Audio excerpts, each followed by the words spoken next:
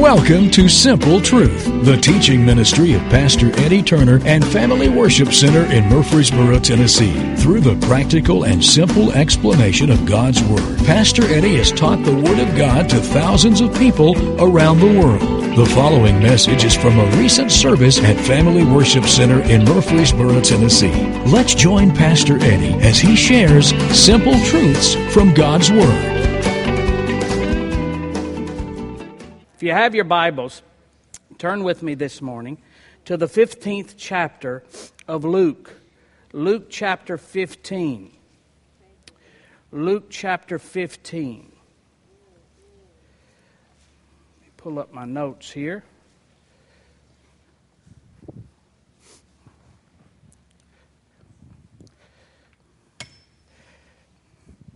We're so glad you're here today.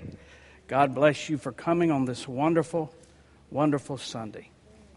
Luke chapter 15, let's begin reading with verse number 11, a very familiar passage of Scripture. I'm reading out the New Living Translation. It says this: Jesus told them a story. A man had 2 sons. The younger son told his father, "I want a share of your estate now before you die." Children are always so honest, aren't they?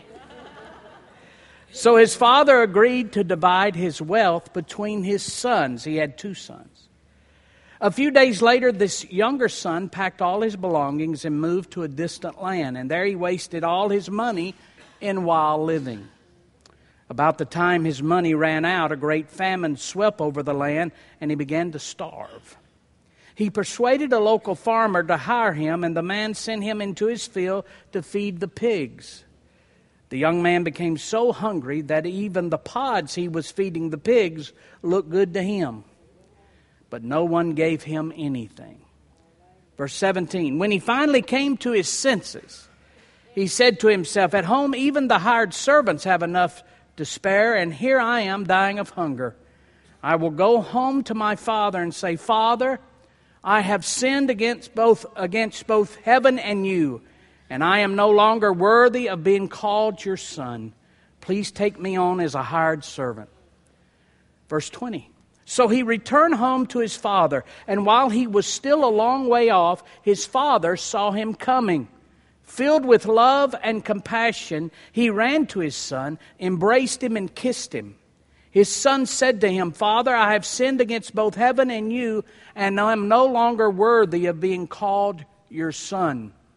But his father said to the servants, "Quick, bring the finest robe in the house and put it on him. Get a ring for his finger and sandals for his feet.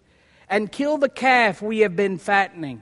We must celebrate with a feast, for this son of mine was dead and has now returned to life. He was lost, but now he is found." So the party began. I'm a party animal. You can tell I'm a party animal. Several weeks ago on Sunday morning, I taught on the subject of grandparents, God's gift to kids. Proverbs chapter 17, verse number 16, or verse 6. Look at Proverbs chapter 17, verse number 6. It says this way: "Grandchildren are the crowning glory of the aged. Parents are the pride of the children." Grandchildren are the crowning glory of the aged or of grandparents. Grandchildren are the parents' crowning glory. That's the very reason why people will quickly show you pictures of their grandkids. They'll show you more pictures than you want to see. Show off their grandchildren, brag about them over and over. Why? Because they are grandparents' crowning glory. Grandchildren are grandparents' crowning glory. You say, what does that mean? Well, a crown is a symbol of separation and distinction. A crown signifies superiority and dignity. So you mention the name of someone's grandchild, and suddenly that person's countenance changes. Their shoulders go back, their heads look up, a huge grin cuts across their face, and for the next 10 to 15 minutes, you will hear only great exploits about that child and their accomplishments. Just this morning, as I was greeting people, I said to Al Deck back there, I said, "How's your 2 grandchildren?" He said, "They're almost perfect." The slight blemish, and they have a daughter, he said the slight blemish comes from the father's side of the family. They're almost perfect. Grandchildren in the eyes of grandparents are kings and queens. They are the crowning glory. How many grandparents can agree with that this morning? Then we learn the role of godly grandparents. The role of grandparents today is a grandparent is to be a heritage builder, a storyteller, to remind the grandchildren how God has been faithful to the family. A grandparent should be a relational wall builder between parents and children. How many of you know children, if you're not careful, they'll play one against the other. And grandparents are supposed to be the relational wall builder of grandchildren. Number 3, a grandparent should be the prayer warrior for their grandchild. And we talked about that several weeks ago, and then we followed that up with a message on the blended family. The blended family. A blended family is where a child from a previous relationship is included in the family created by a new marriage. Blended families are referred to also as step families. Over 1,500 step families are formed each day in the United States of America. Over 1,500 step families are formed each day. Over 500,000 adults become step parents each year. 37 million parents in America are step parents. 20 million children live in step families. The number of households with stepchildren has more than doubled in the last decade. The reason it is referred to as a blended family is because 2 adults marry, at least one adult, and often both adults have children. And now the task is to blend 2 family units into one single family. And the blending of 2 family units into one family often has challenges that the traditional or nuclear family, mother and father with their biological children, does not have. The blending of 2 families into one family has these challenges. So we talked about that for a couple weeks. Today, I want to speak a word of encouragement to parents who have grown children. You have grown children who, as my grandmother told me years ago, are not doing right.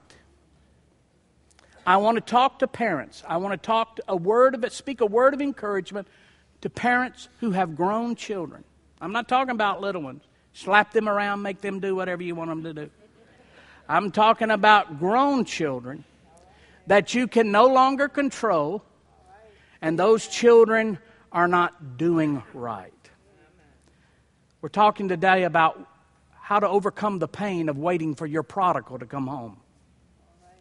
One of the most paralyzing seasons a parent can experience is watching from a distance, and that's what you have to do, as your grown child makes unwise and ungodly decisions that removes them from God's blessings upon their life. It is a paralyzing season. It is the most painful season that I've ever experienced in my life. That when your grown child, and all you can do is watch it from a distance, they start making decisions that removes them from God's blessings upon their life. Almost daily now, I receive calls from parents seeking prayer for their grown children who are on a destructive path. They're on a destructive path. First, parents who have grown children, you parents who have grown children who are serving the Lord, living a healthy life and making wise decisions, you parents, you need to thank God every day your feet hit the floor. On your worst day at work, On your worst day that your body feels tired and weary. On your worst day that you think things have come against you. It's not nearly as bad as having a child that you don't know where they are or what they're doing. So if you are blessed today with children who are doing right, you need to be so thankful for this blessing in your life. Multitude of parents who are digging out a living, serving in their churches, being good citizens, and rejoicing by faith when they see other parents' children blessed, are likewise living in continual pain because many don't know where their children are, or the last time they heard from them was an SOS call from another crisis. So parents who have children doing right, before you get down about whatever's going on in your life, you be sure to be thankful for how God has blessed you. But for those of us, because we went through a season of that, Amanda and I, for those of us who are experiencing or have experienced that season of your life that you have a prodigal, a child that is removed from making wise decisions and is on a destructive path. I want to speak a word of encouragement to you today from the Lord. Number one, learn to seek your spiritual and emotional rest in the comfort of the Holy Spirit. You're not going to get it from your kids. You're going to have to seek your emotional rest and comfort from the Holy Spirit. When our children are on a destructive path, if the only comfort we get is when something positive happens in their life, we ourselves will be eventually broken. Because when they're on a destructive path, there's not a lot of positive that's going to happen in their life. So you can't be looking for them to have a good day before you have a good day, or you will be broken. Learn to seek your comfort and your rest. When Amanda and I were going through these several years with our oldest son, then all of it, there was no joy. We got to the point we didn't even want to answer the phone. And we had to look to the presence and the peace of God to give us our comfort and our rest. And we found hope in this scripture. Turn with me to Matthew chapter 11, verse number 28. Everybody still here this morning? Matthew chapter 11, verse 28. Then Matthew 11, 28 says this, Then Jesus said, Come to me, all of you who are weary and carry heavy burdens, and I will give you rest. Take my yoke upon you. Let me teach you, because I am humble and gentle at heart, and you will find rest for your souls. For my yoke is easy to bear, and my burden is light. When Amanda and I were struggling with our son that had taken a detour from righteous living. You know, if you raised them in church and they've accepted Jesus Christ as Lord and Savior, there might come a time in their life they still love Jesus. They're just following Him from a further distance than they need to be following Him from. And when our son had taken a detour from righteous living, the only rest and peace we could find was in the presence of the Holy Spirit. Jesus said, listen to what He says, Come to me, you who are weary and carry heavy burdens. The word weary literally means the result of being beaten up. That word weary literally means to be beat up. How many of you have ever been beat up? It's the result of how you feel after you've been beat up. Parents whose grown children have taken a destructive path resemble being in a fight that you lose. You can't fix the situation, and it's like continually someone is beating and beating you with every phone call, every argument, every crisis. There's no one to hit back. There's no one to attack. There's no one to make pay for the pain you experience. You feel whipped and defeated when you have a prodigal child. And Jesus said, Come to me. Notice He didn't say, this is what you do to fix the situation. He didn't say that. Now here's what you do, 1, 2, 3, to fix the situation. He said, come to me. He said, come to me and I will give you rest. The word rest there in the Koine Greek literally means cessation, refreshment, make to cease. Listen to what Jesus said. Jesus said, when you feel like you can't take it anymore, your emotions are spent, your mind and your body is weary dealing with all the stories, all the lies, all the deceptions, run to Jesus. And He supernaturally somehow will give you a season of cessation and refreshment. Look what He says in Matthew 11:30. Look at Matthew. For my yoke is easy to bear, and the burden I give you is light. The word yoke here signifies an agricultural instrument that coupled 2 oxen together. And whereas the traditional agricultural instrument is very heavy, it's hard to carry, it was an apparatus that was used to prohibit the animal from fleeing or quitting because of the workload. Jesus said His yoke was easy. That word yoke literally means pleasant, mild, and kind. Then notice what He says, the burden I give you is light. My whole life's been spent around church. They tell me the first place they took me after the hospital was the church house. And being in church all my life and having a lot of church friends, if you've been in church very long, church friends become good furniture movers. Everybody, when they want to move, if they're involved in a church, hey, can we get a bunch of the men at church to come help us move? I have moved so much furniture for church families over the years, my middle name is Haverty's. When I was young, my pride was inflamed and I never backed away from the weight of an object. I'd pick that thing up and I'd carry it. It wasn't going to beat me, and nobody was ever going to say, just because I was short and just because I went sideways through most doors, I would get whatever I was carrying through. Yet the older and the wiser I have gotten, today, when I need to move something, I quickly run to the end that's the lightest.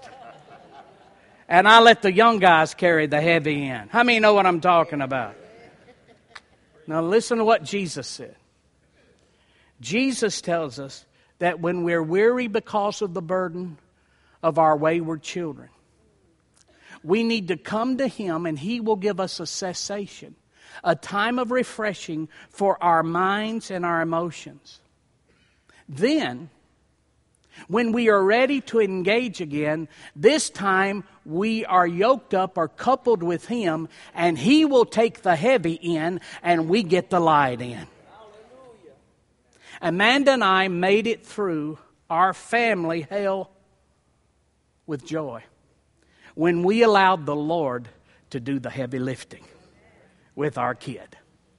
We couldn't fix him. We couldn't talk any sense into him. We couldn't pay him enough to do right. We couldn't threaten him enough to do right. We couldn't reject him enough to do right. We couldn't sick other people on him enough to do right. We were spent, and the only thing that fixed our situation is when the Lord all of a sudden started doing the heavy lifting in our family. So number one, if you're a parent today who have children who are not doing right, seek your spiritual and emotional rest in the comfort of the Holy Spirit. The second thing is the toughest for me. War in prayer, but walk in love. War in prayer, but walk in love. 1 Peter 5:8 says this, stay alert. Watch out for your great enemy, the devil. He prowls around like a roaring lion looking for someone to devour. Parents, we must remember we are in a war for our children. This is life or death. This is not a game. Satan wants your children. He wants to get your children bound. He wants to get our children addicted. He wants to take our children out. He wants to steal, kill, and destroy our children. This is not a game that at the end of 4 quarters we all pat each other's shoulders and hug and go back to our respective lives. This is life or death. This is eternal futures that we're dealing with here. This is war. This is war. And listen to me, parents. There comes a day when we release our children to follow their own free will. But there is never a day that we cease exercising our spiritual authority in prayer over our children. There comes a day you got to let them go. That's what you raised them for, to live their own life. The Bible says a man shall leave his father and mother and be joined to his wife. In other words, before their new life can start of being joined, they've got to be released from the former life. So there comes a time in all of our lives, whether we like it or not, that we have to release our children when they get of age to follow their own free will. But we never, as parents, cease exercising our authority in prayer. We war in prayer, but we walk in love toward our children. And that was my personal challenge when we were going through crises, is I was misdirecting my anger. I was mad, but I was mad at the wrong person. I was mad at my son instead of mad at the devil. And many Christians have mistaken an understanding. They have a mistaken understanding of anger even. Many see it, and any expression of anger as being less than desirable is not, and it's downright sinful. Don't get mad. Don't get mad. Let me tell you, you can get mad and not sin. Look at Ephesians chapter 4, verse 26. Notice what the Holy Spirit through the Apostle Paul says. And he says, don't sin by letting anger control you. Don't let the sun go down while you are still angry. He didn't say, don't get angry. He just said, don't let anger control you. This verse right here tells me that anger can be my servant or it can be my master. Anger can be my servant or my master. When God created Adam and Eve, He gave them the ability to experience anger and express aggression. Anger and aggression is not a result of the fall of man. Before the fall, God said to mankind in Genesis 1:28, He said this. He said, God blessed them and said to them, be fruitful and increase in number, fill the earth and subdue it, rule over the fish in the sea and in the birds in the sky and over every living creature that moves on the ground. Adam and Eve had a twofold task: subdue the earth and rule over it. Without an anger drive or the ability to be aggressive, Adam and Eve would have been unable to subdue the earth or to rule over it. Listen, anger and aggression were part of the original emotional equipment God gave Adam and Eve for carrying out their task. Experienced and expressed in healthy ways, anger and aggression feelings provide the energy and intensity for an effective life. However, because of the fall of mankind, anger has become one of man's worst enemies. When anger is uncontrolled or misdirected, it can complicate and even destroy our lives. I was misdirecting my anger. It was okay to be angry, but I was angry at the wrong subject. I was expressing my anger toward my child, which continually drove a wedge between our relationship. Did you hear me? I was expressing I couldn't believe what he was doing. I couldn't believe how he was acting. I couldn't believe how he was spending his money. I couldn't believe how he was living. He had never seen that in our lives. He had never been a part of that kind of thing in our lives. We had never experienced that or done that or acted that way or talked that way. I was just dumbfounded. And then on top of that, you've got two, and one acts that way and another one acts like an angel. And they were raised in the same family, the same house. He just happened to take after Amanda's side. She took after my side.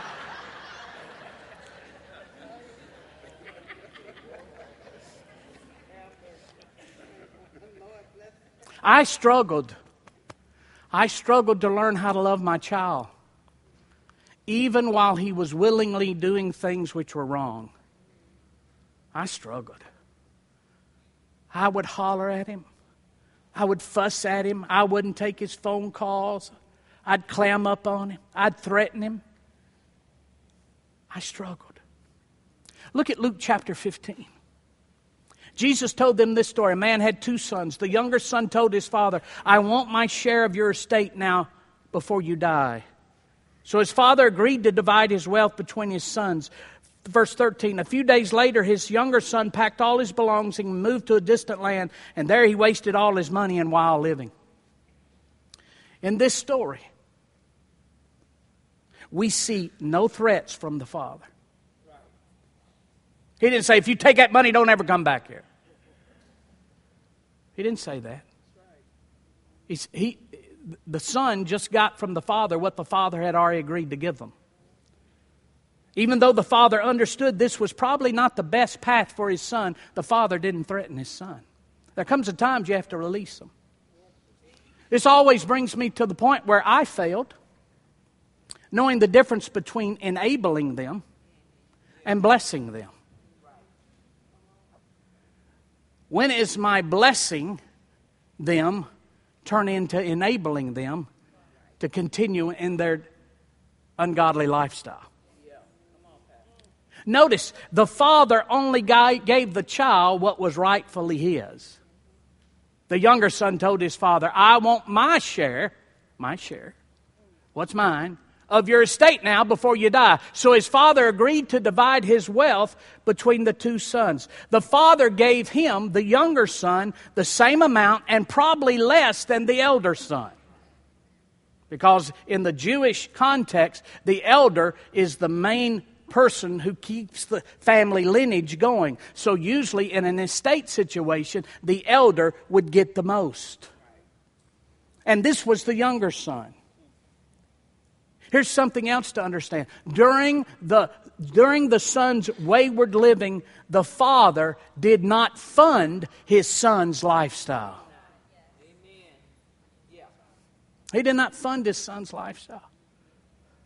I would constantly give my son money, thinking that maybe he would see I loved him and would change. It only gave him more resources to hang out with a bunch of scums. That's all it did. And in this story, the father did not fund his son's lifestyle. He took what was his, and then that's all he gave him. Finally, the family blessings were made available again after confession and repentance, after there was a change in behavior. That's when the blessings returned. After there was not a promise of a change. If you give me this, I promise I'm going to do this. No. There had to be a change in behavior. And then he blessed him. Well, the question is, what did the father do while his son was gone? What did he do? The Bible doesn't go into detail as to the daily actions of the father while his son was away. But I've learned what a godly father does while his son's away, because I had one away. You war in prayer. You war in prayer. You can't beat up the people that are manipulating him. You can't go and threaten them. You can't threaten him or her. You do your war in prayer. What I pray for, Pastor, here's what I learned to pray for, Amanda and I. Praying for a resurrection of his spiritual senses. Remember what the Bible says, when he came to his senses. When he came to himself, when he came to his senses, he said, I'll go back home. I'll repent. I'll repent. So you pray for a resurrection of their spiritual senses.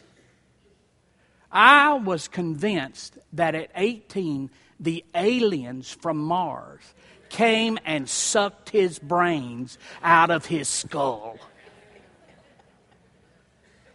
I was convinced. So I prayed, Lord, resurrect his spiritual senses. Look at what Luke chapter 15, verse 24 says. For this son of mine was dead and has now returned to life. He got his spiritual senses back. So pray for a resurrection of his spiritual senses. Number 2, pray for laborers to come across their path. Look, verse 24. He was lost, but now he's found. Somebody found him. Verse 15 and 16 said, he persuaded a local farmer to hire him, and the man sent him into his field to feed the pigs. The young man became so hungry that even the pods he was feeding the pigs looked good to him, but no one gave him anything. You say, well, they didn't help him. That's exactly what helped him come to his spiritual senses. There was no more funding of his lifestyle. See? So laborers who didn't help him came across his path and reminded him of what he had at home. So you pray for a resurrection of their spiritual senses. You pray for laborers to be sent across their path that either help them to see or refuse to help them so they'll remember what they've missed. And then you just stay in faith. You got to stay in faith. Luke 15:20. So he returned home to his father, and while he was still a long way off, his father saw him coming, filled with love and compassion. He ran to his son, embraced him, and kissed him. He saw him coming from along. He was constantly looking for the return of his son. He had done right. The father had done right. He had done what he said he was going to do. And every day he's looking for the return. You stay in faith. Faith always expects. Faith always expects the answer. Thank you for listening to The Simple Truth with Pastor Eddie Turner. Please join us at Family Worship Center, 3045 Memorial Boulevard, Murfreesboro, Tennessee, when you are in the Middle Tennessee area. You can also learn more about FWC at our website, www.familywc.com. Thank you again for listening to The Simple Truth.